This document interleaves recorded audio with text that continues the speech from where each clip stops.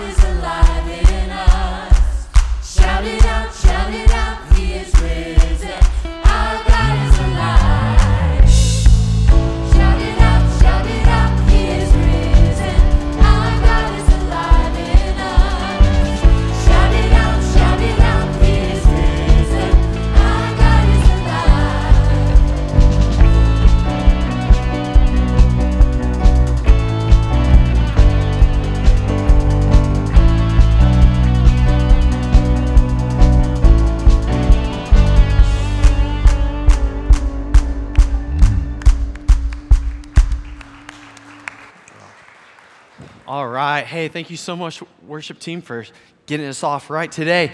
Good morning, Cavanaugh Church family. How's everyone doing? Good. Happy Sunday. It's good to see everybody.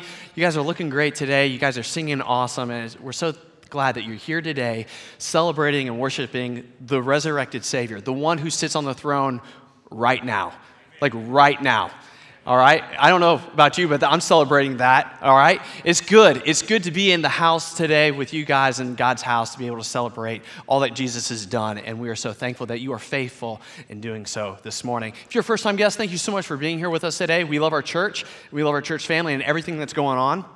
We want to make sure that you know about it, and you're well aware how your family can come and be a part and fit in. So if you could, fill out a Connect card in the chair back in front of you, and then after service, you can take that out to this back Connect table, and we want to get to know your family, fill you guys in on everything that's going on, and get to know you guys. All right. But we're excited that you're here today. We know that God has something special in store for each and every single one of us. So before we get to that, I'm going to invite you all to stand. We're going to ask God's anointing on our services today. Let's do it. Good to see you guys. Let's bow our heads together. Lord, we love you, and again, we're so thankful that you've brought us back to this place, God. Lord, as the body of Christ, as the bride of Christ, God, where we can come together to worship and grow with one another, God. So we're excited to do so. We ask that your Holy Spirit just come and be invited into this space today, not just to inhabit a building, but to inhabit our hearts. Because, Lord, we long for your equipping. We long for your growth in our life, God, and we want to be the very best people that we could be for you in this lost and dying world, because we have family and coworkers and friends that desperately need to hear you, God. And so, Lord, equip us and help us to be ready to learn today as Brother Will preaches the word, and so we can be that light to our friends. We love you. In your name, amen. Greet those around you, and we'll get started in a few seconds.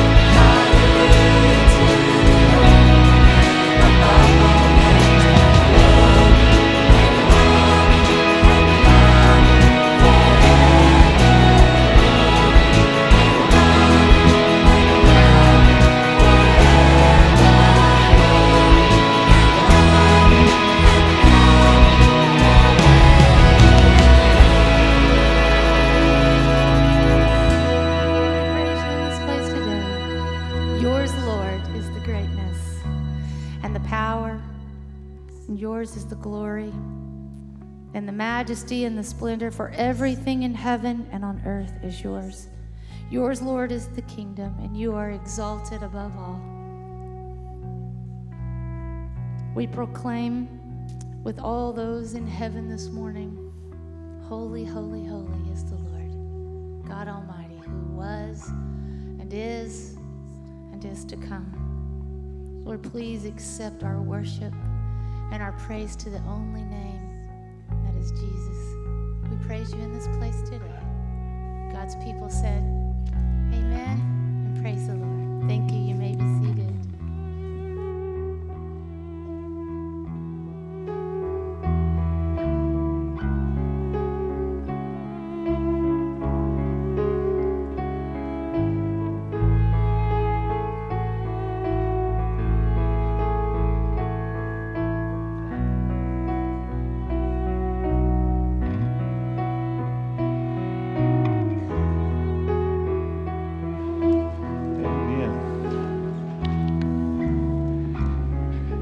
Thank you, praise team. Give them another big hand, would you? Appreciate them and their ministry.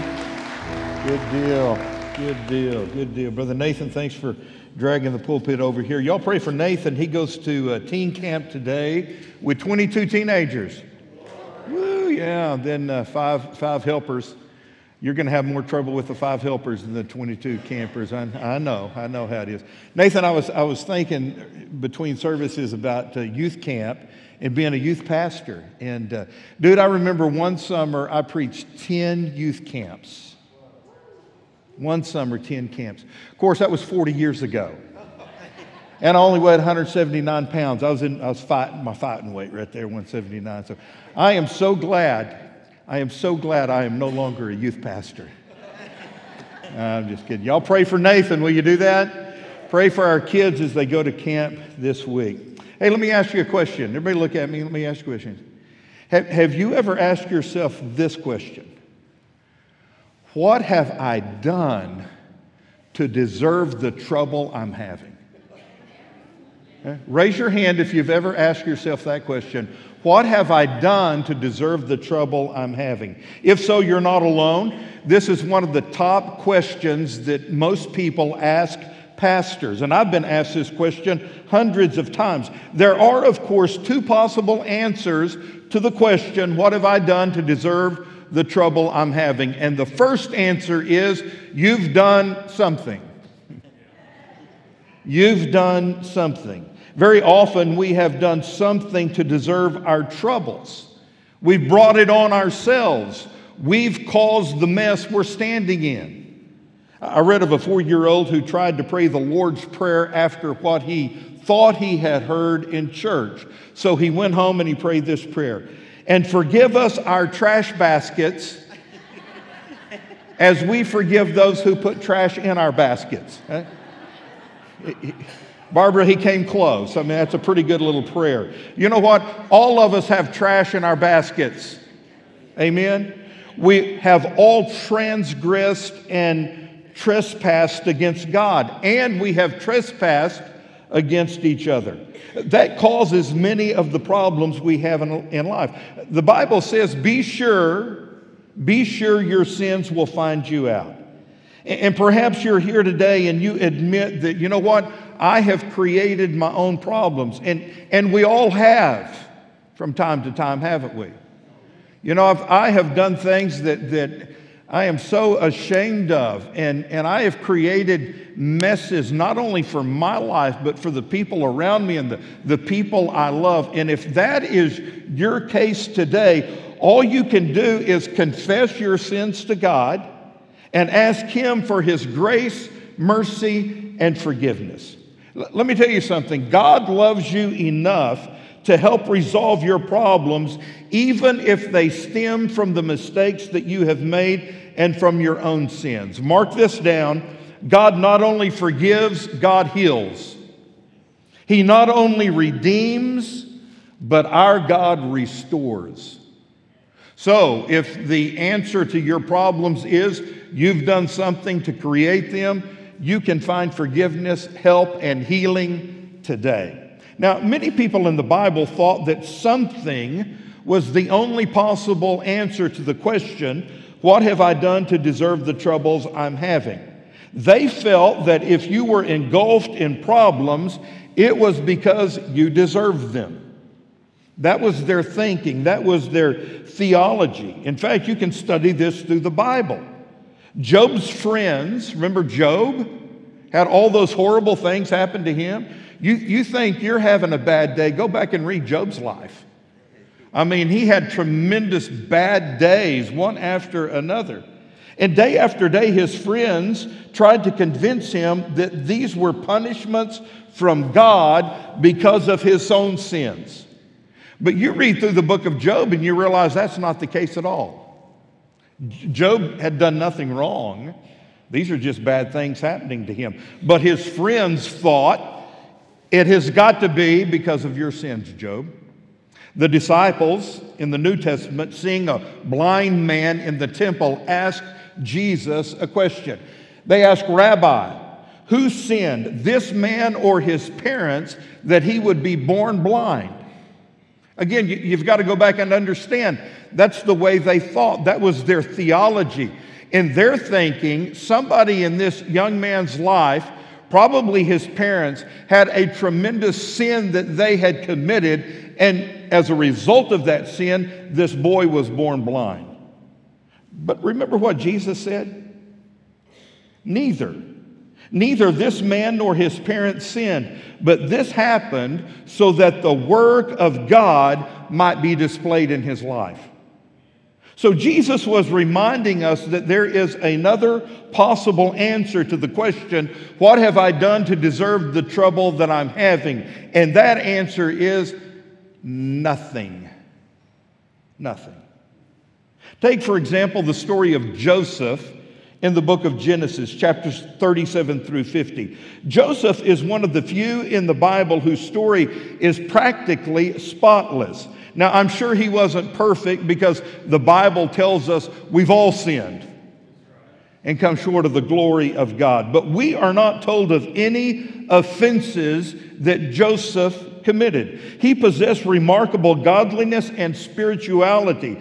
But from the very beginning, when he was just a teenage boy, trouble came his way. And he faced one trouble after another.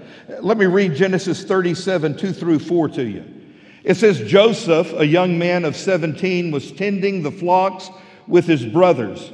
Now Israel, that's his father, loved Joseph more than any of his other sons, because he had been born to him in his old age. And so he made him a robe or a coat of many colors. When his brothers saw that their father loved him more than any of them, they hated him. And they could not even speak a kind word towards him.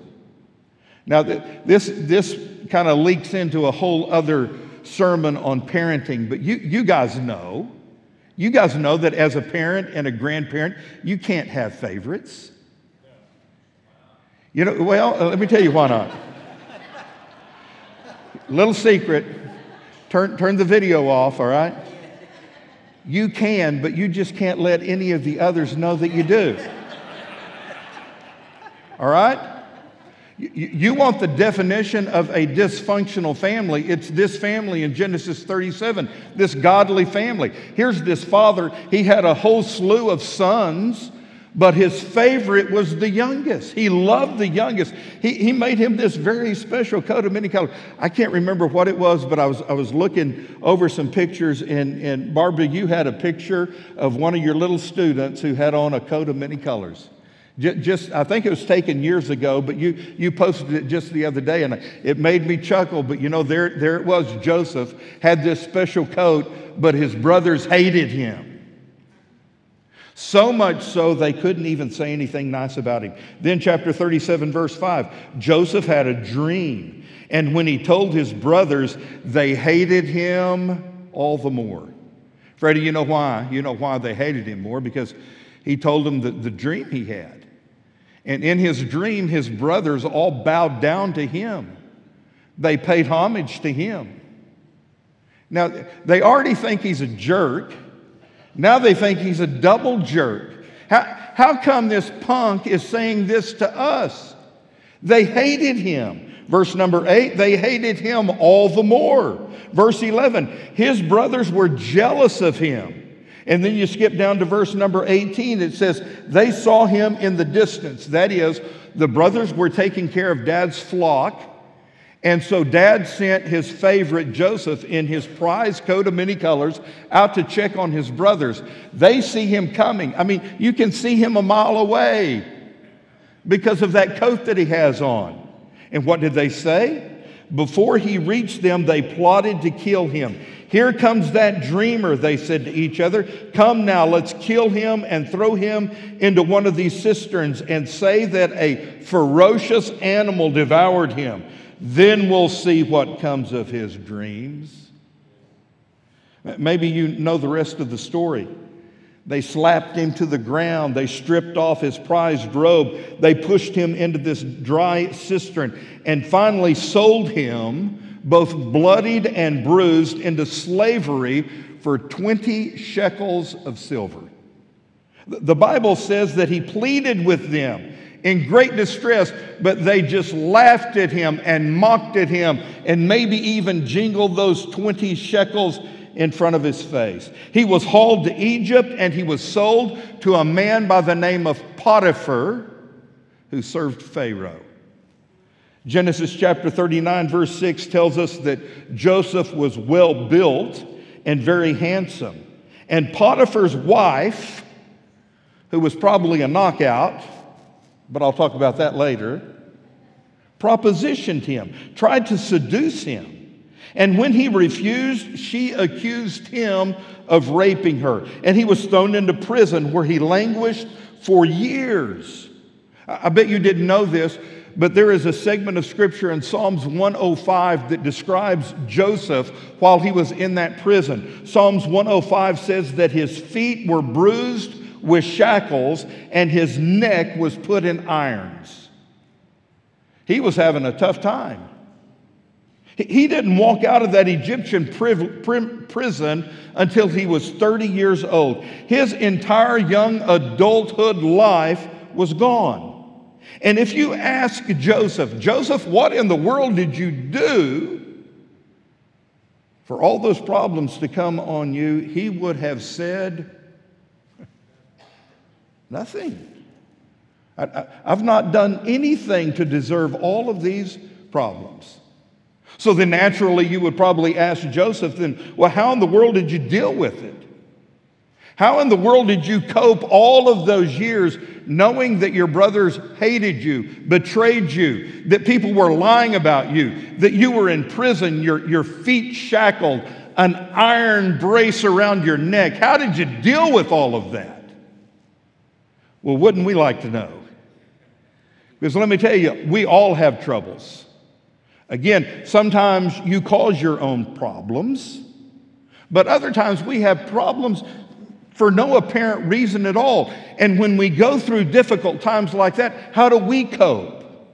How do we deal with it? Well, we learn from Joseph 5 things he can teach us. First of all, he would say, when I faced all of these problems, I recalled God's promises.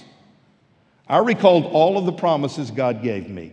The first thing we learn of Joseph in the Bible is that he had a relationship with God and that God spoke to him. Now, in those days, they didn't have a Bible. This is before the book of Genesis was even written. But God spoke by other methods. He spoke to people through dreams and through visions. Joseph had 2 dreams. Those 2 dreams were recorded in Genesis chapter 37. And he knew from those dreams that God had a plan for his life. I love this verse in the Bible that talks about God's plans for our lives as believers. They are plans not to harm us, but to prosper us. Plans to give us both a future and a hope. And Joseph knew that God had a plan for his life. So when his brothers manhandled him, when he was pressed into slavery, when he was dragged down to Egypt, when he was falsely accused of rape, when he was shackled in a miserable Egyptian prison, even during the darkest days and the most hopeless nights, He reminded himself of the promises God had given to him. Now, Joseph only had 2 dreams in his heart. Got that? Hold up the piece. Hold up number 2 right here. That's how many dreams he had in his heart. 2 dreams. We have got 66 books in this Bible. Now think about that. He had 2 dreams. We have 66 books. He had 1 promise. 2 dreams, 1 promise. We have hundreds of promises in the Bible. We've got enough promises for every day of the week, every week of the month, every month of the year. We have a promise for every problem that we face. The psalmist said, "How sweet are your promises to my taste, sweeter than honey to my mouth." Now, over and over and over in your life, you're going to face the trials and troubles of life. You've got 2 options. What are you going to do with those trials and troubles? You can either go to the world and find relief, or you can go to the Word of God and find relief. Church, my suggestion is you go to the Word of God. You give God your problems, your troubles, your worries, your cares, and in return, He is going to give you the promises of God in response to those troubles. There are so many promises of God available to you. Joseph made it with 1. You've got a Bible full of them. Number 2, I think Joseph would say, I not only recalled God's promises, I realized God's presence. The most significant phrase in the story of Joseph is one that occurs repeatedly. We see it time and time again. For example, let me read Genesis 39, 1 through 3. Now Joseph had been taken down to Egypt. Potiphar, an Egyptian, who was one of Pharaoh's officials, the captain of the guard, bought him from the Ishmaelites who had taken him there. The Lord was with Joseph. It's got to be my phrase because it's all capitalized, right? The Lord was with Joseph, and he prospered. On down it says, the Lord was with him, and the Lord gave him success in everything he did. Verse 20, but while Joseph was there in prison, the Lord was with him. Come on, people. Verse 23, the Lord was with Joseph and gave him success in whatever he did. This even drifts over into the New Testament. Remember Stephen, right before he got stoned to death, he gave a speech in Acts chapter 7, and this is what he said. Because the patriarchs, that is Joseph's brothers, were jealous of Joseph, they sold him as a slave into Egypt. But God was with him and rescued him from all of his troubles. So here's young Joseph. Even though he was torn from his elderly and beloved father, even though he was rejected by his own siblings, despite all of his problems, he never ever lost the sense of the presence of God. He knew that God was with him, that God was never going to leave him nor forsake him. Let me tell you something, friends. Look at me. God is with you. If you are a believer, if you're a Christian, we know that He's with us because His Holy Spirit lives in us and abides in us and reassures us that yes, even in the difficult times of life, even in our darkest moments, with our biggest problems, our God is right there with us. And He loves us and He cares for us. And He has a purpose for our life. And He can help solve our problems. I think a good verse to hold on to is Isaiah 41:10. It says, so do not fear. God says this to you, do not fear, for I am with you. Do not be dismayed, for I am your God. I will strengthen you and I will help you. I will uphold you with my righteous right hand. So let's do this. Let's read that first sentence together. I want you to read it out loud with me so you can start getting this into your mind, how God feels about you and where God is. Read this with me. So do not fear, for I am your God. He's with you, friend. How in the world did Joseph make it through all of those long, difficult days? He remembered and recognized the presence of God. Thirdly, Joseph successfully dealt with his troubles by respecting God's purity. Often when we're facing discouragement, we're more defenseless to the temptations that Satan brings into our life. Let me tell you, when Satan can get you down, he's not going to help pull you back up. He's going to be stomping on your fingers as you're hanging on to that last rung of the ladder. He wants to destroy you. He wants to hurt you. He wants to harm you. And so many times when we are facing discouragement, we become defenseless to Satan's temptations. We give up. But Joseph knew a little bit of algebra. We talked about this first service, didn't we, Stacy? I don't know where he learned it. Maybe when he was there in Potiphar's house. Maybe he learned it with the Ishmaelites. I don't know. Could have learned it at home, but he knew some algebra. He knew a formula. Let me throw this formula up on the screen here so you can write it down. T times T equals 3T. Now, let me tell you, I'm horrible at math, but I know this equation. Here it is. Troubles multiplied by transgressions equal triple trouble. If you got troubles over here and you dilute them and make them worse by making dumb, stupid mistakes and decisions, if you transgress, you're just going to have triple troubles in your life. Let me say it like this because I'm losing some of you. 2 wrongs never make a right.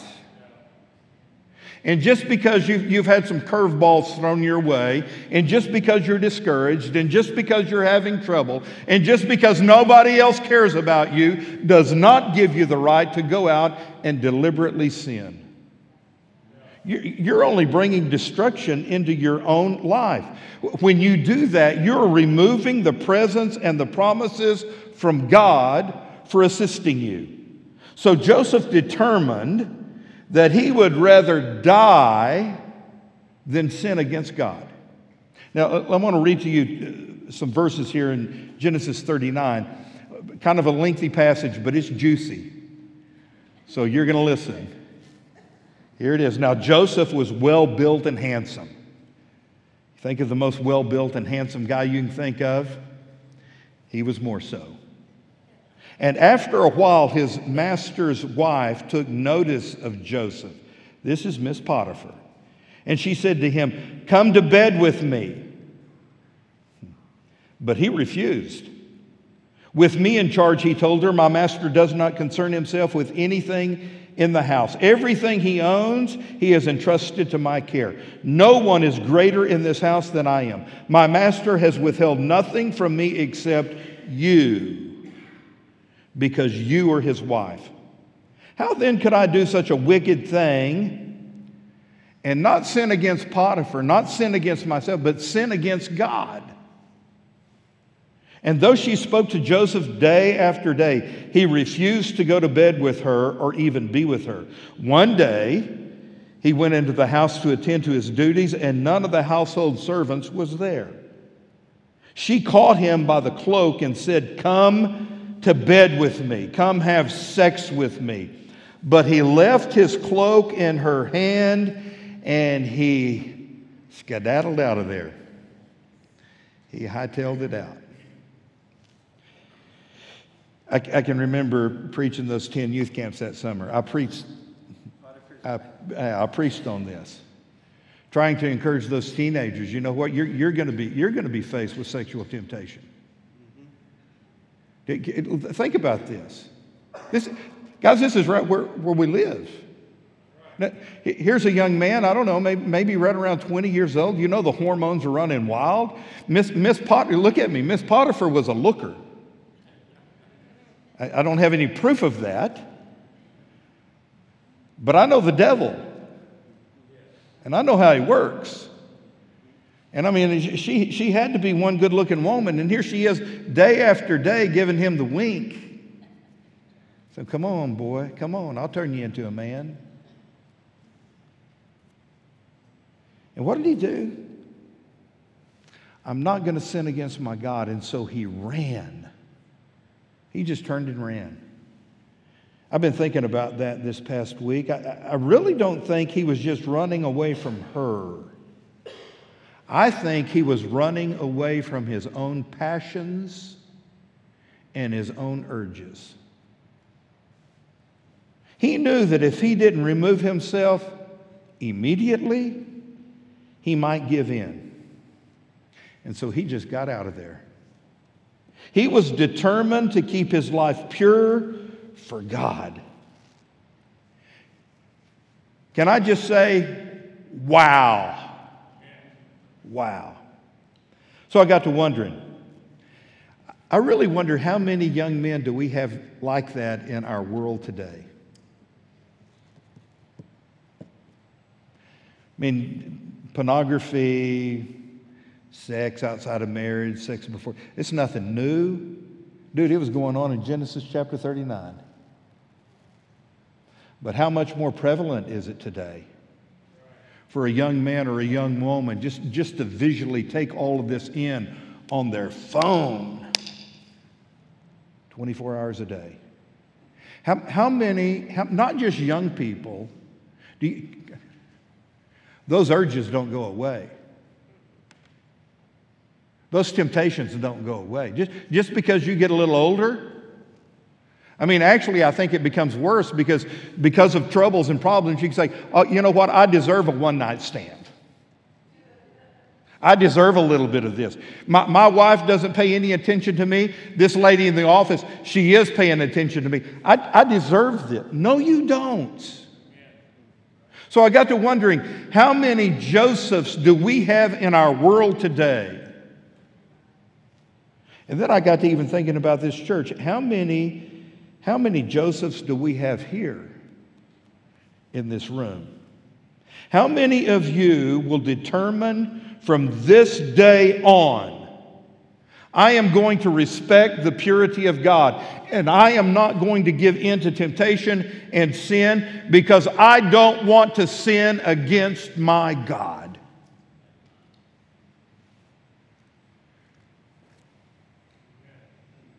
And that's the bottom reason right there.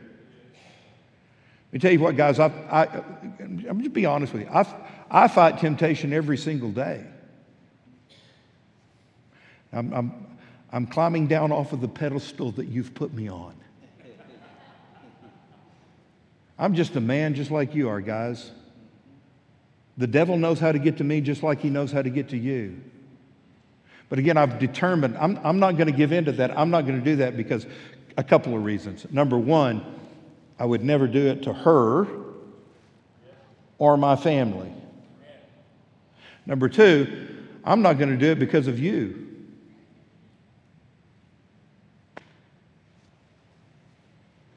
I don't want to mess up the good thing we got going on here at Cavanaugh Church. But the most important reason I'm not going to give in is because I refuse to sin against my God. I wonder, how can you face the troubles of your life victoriously unless you, number one, recall God's promises, number two, recognize His presence, and number three, respect His purity? I'm getting close to being done. Fourth, Joseph would tell us, I reflected on God's patience. Now, you do a little math with me. He was 17 when he was sold into slavery. He was 30 when he finally left prison, and probably somewhere around 40 when he was finally reunited with his father and reconciled to his brothers. That's a long time, isn't it, guys? It took a long time for Joseph to pass through the tunnel of trouble that he was going through. But he waited on the Lord, and God developed with him patience and perseverance. And God did something in his life remarkable. It changed him, molded him, and made him into the man God wanted him to be. I don't know about you, but I'm always in a really big hurry for God to fix my problems and to take care of my troubles. If I get up in the morning and by 8 o'clock I've received a call and I've got troubles, I want God to fix them by 8:30.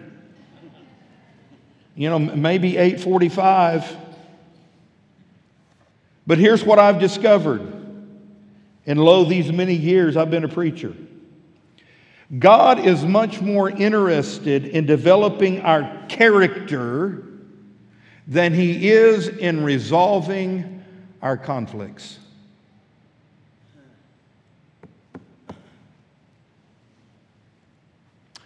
You don't like to hear stuff like that, do you? But understand this, while you're going through these troubles, God is working.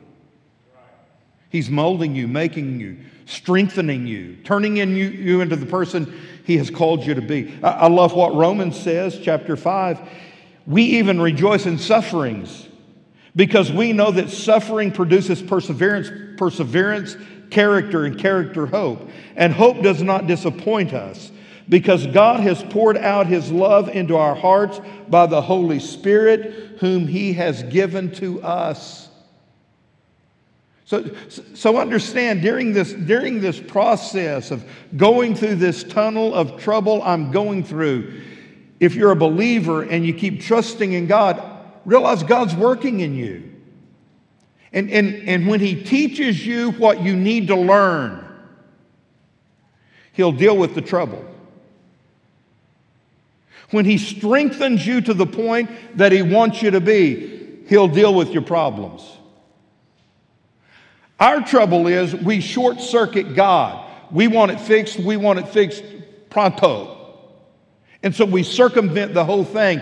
And then you know what happens? You've got to start the process all over again. If you flunk the test, you've got to take the test again. So just learn with me. You know what? The best thing I can do right now is just be patient. Understand God is with me. God knows. God's working. And God's going to take care of it. Finally, sometimes people wonder, preachers, why do you say finally? And you keep going. We're getting close. Finally, Joseph would tell us that he remembered God's providence. Now, I don't like using big words. Maybe you're unfamiliar with this word providence. Where are you coming with that, preacher? What does it mean? Well, providence means that God is masterminding all the events in our lives, and He's working to put these events together for our good and for His glory. And at the very end of the story, over in Genesis chapter 50, Joseph's brothers come to him, and they ask for mercy, and they ask for forgiveness. Their father is dead, and now these brothers are afraid because they remember what they did to their little brother. And they're thinking, now that Daddy is dead, he was our only protection. Joseph's going to be mean to us. And yeah, we probably deserve it, but they came and they asked for mercy. Joseph forgave them, and here's what he said. Don't be afraid. You intended to harm me, but God intended it for good, to accomplish now what is being done, the saving of many lives. I love that part of the story. Don't you? Now, I'm just imagining this, but I really don't know if Joseph was mature enough when he was 17 years old to have been able to say that to his brothers. He had to go through that tunnel of trouble. He had to allow God to strengthen him and make him into the man he became. For him to come out of this thing on the other end and say, hey guys, it's okay. I know that you intended to harm me and wanted to kill me because you hated me, but God was up to something. And God used your bad for something good. And right now we're seeing the result of that. Lives are being saved. This is the Old Testament version of Romans 8:28. You know this verse? Romans 8:28. And we know that all things work together for good to those who love God, to those who are the called according to His purpose. I'm not going to go on until you say amen to that. What a great verse. What about your life? Is it flooded with problems today? Perhaps it's because you've done something to deserve them. Maybe you've brought on your own trouble. If so, you need to confess your sins, commit your life to Jesus Christ, and let Him help you day by day. You know this as well as I do. You can't go back and redo your life. There are no do-overs. Some things you can't go back, and you can't even go back and fix them. But you can be forgiven. Amen. And God can even take those bad mistakes you've made, and those bad decisions, and He can do something good with them. Yes, He can. But you need to trust Him. You need to put Him first in your life. So if the answer to your question is why am I having all the trouble I'm having? If that answer is because you've done something, you can deal with that this morning. But perhaps you're here today and you've done nothing to deserve your current problems. Then you know what? It's time for you. It's time for you to step up to the plate and be a Joseph or a Miss Josephette. For you to recall God's promises, there's a book full of them. For you to recognize His presence, He is with you in the good times and bad times.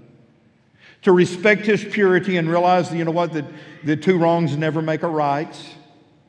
To reflect His patience and to remember His providence, that God is in control. Here's what I know, church. Satan may intend our troubles to harm us. In fact, he wants to harm us. But God intends these troubles to use them for our good. So you know what? I think all of us today, no matter who we are, can say, for all things work together for good to those who love God and those who are the called according to His purpose. And it all starts and pivots on you loving God. If you've never accepted Jesus as your personal Lord and Savior, today's the day. I'll help you do that here at the altar. You can be forgiven of your sins, have a hope and a future in heaven. And if you're here today and you've got problems, don't know where to turn, I think God brought you here today for this word and this story of Joseph. You don't have to walk out of here burdened down with the same cares you carried in. You can bring all those problems and leave them right here. Heavenly Father, I pray that we would do that. I pray that my friends would have the courage to stand up and step out, come to the altar and pray. Lord, for those who need Jesus as their Savior, I pray that today they would come and pray the sinner's prayer, be forgiven of their sins. Lord, for all of us who are dealing with troubles and problems, may we come and just find strength in Jesus today. May we gather up all of our problems, bring them to the altar, and leave them here. Lord, bless us, help us. Minister your Holy Spirit to us in a special way right now. In Jesus' name we pray. Amen. Would you stand with heads bowed and eyes closed? And I just encourage you to use this time in prayer. Yeah, you can pray where you are.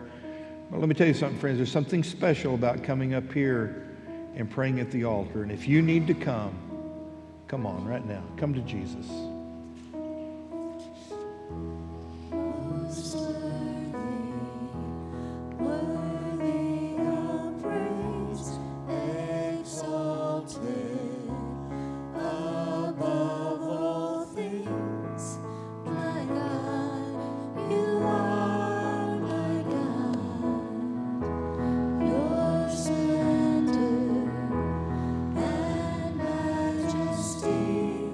Your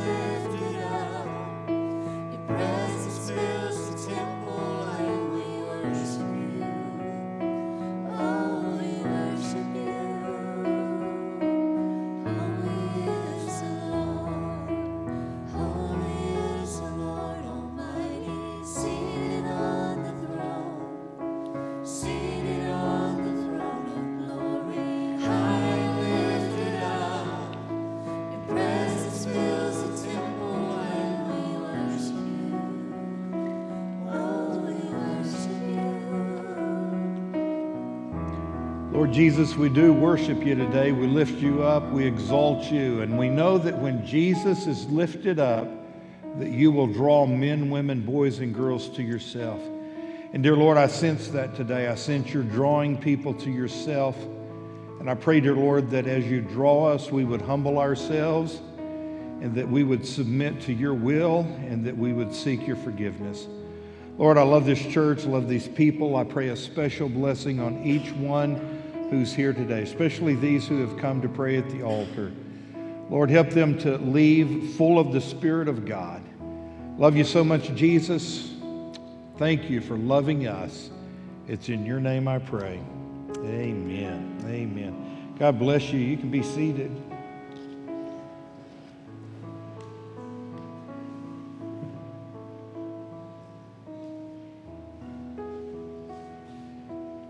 Amen.